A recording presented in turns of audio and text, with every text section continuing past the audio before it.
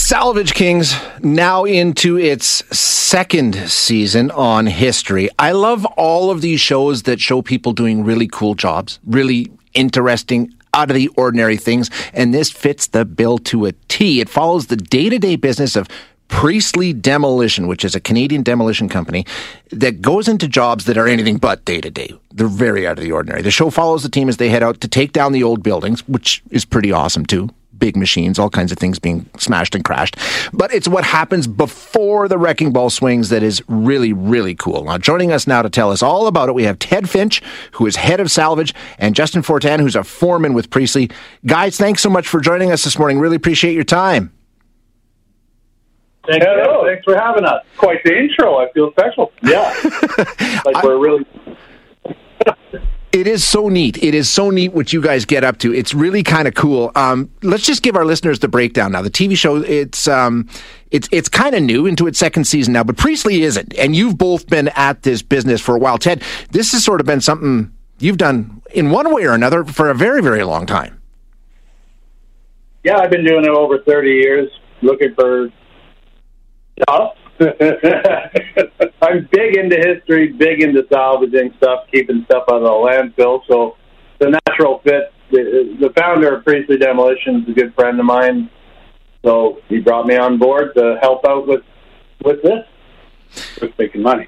With making money. Hey, so Justin, just tell us, how does it work in terms of you guys get the call and you're going to demo the building? How is it all framed in terms of, okay, but we're going to go pick through it first? Is that something you guys just started doing, or is that part of the job? No, I think as a foreman before the show, I've always called Ted. Even before Ted, we'd save what we could. But when Ted came on board, and this is a long time ago, I'd give him a call and say, hey, I'm wrecking this cool barn. You got to get here. Ted would show up and say, save this. We'll put this in my truck. We'll take it right back. I have a buyer for this. And it just formed. The relationship formed between myself and Ted and other foremen as well, because some guys really want to save things. Yeah, it's part of the company philosophy. The founder of the company 50 years ago started doing that, just saving what you could. Just recycling things, and it's just our whole company philosophy is reduce, reuse, recycle. So we reduce the garbage, we reuse what we can, recycle and salvage and sell what we can. Yeah. So you guys get into some pretty cool, and in some cases, pretty dangerous and scary situations. Does this happen on every job, or are there some jobs where you just go knock that building down, or are you guys going through every building beforehand looking for stuff?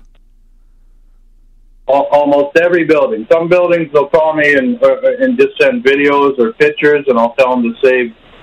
Sometimes it is a complete empty 30-year-old concrete building. There's not much there, but the electrical systems are usually good, and the mechanical, the heating, cooling system. So we'll save those, and they just carry on. But danger is not a great word. It's we don't go in if it's too bad. We got to be safe. And we got to respect the laws and the rules. Yeah. There's pretty bad buildings that we go into. Not necessarily structurally bad, but you have a building that's abandoned for 15, 20 years.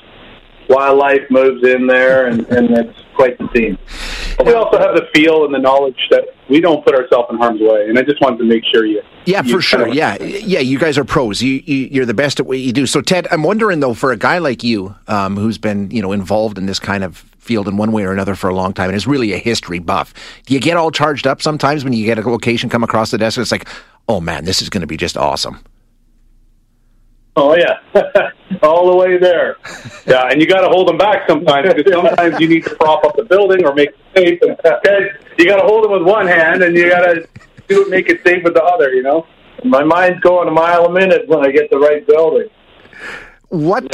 You just see pictures, and you get excited. What... let's just go through this, the nuts and bolts of it. What's the craziest job you guys have ever found yourselves on? Crazy in household, like just abandoned hospitals, sort of. Yeah, the spooky. Like, I've watched it, and there's some spooky, creepy stuff that I wouldn't do just because I'm a chicken. Crawling into crawl spaces and abandoned. It can be scary, eerie. you wait. It gets crazier and spookier.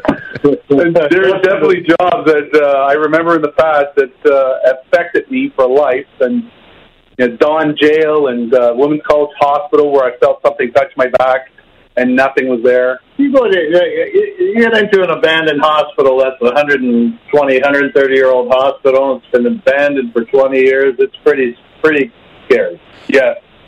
And the gallows in Don Jail always. Yeah. Oh, they're the creepiest ones. Actually, hospitals are the worst. My hairs are standing on my arm. Oh, yeah, that's what I'm thinking. Yeah.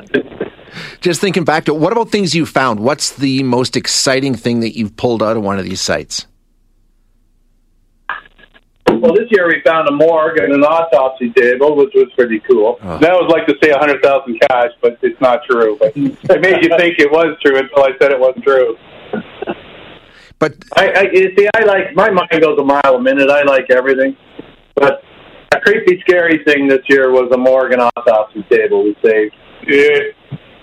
Yeah, I mean, okay, that's creepy and scary, but you've also found some really neat, historic, and valuable stuff. Oh, yeah, big time. And a lot of times it's not high monetary value. It's just historically important, significant items that are, important to, a lot of times, to a community. So we donate them back. We help communities with their salvaging. A lot of times they'll contact us, and they just ask us to help them, to save certain things. Yeah, but things like the hospital, we had to do it for money. It's a business.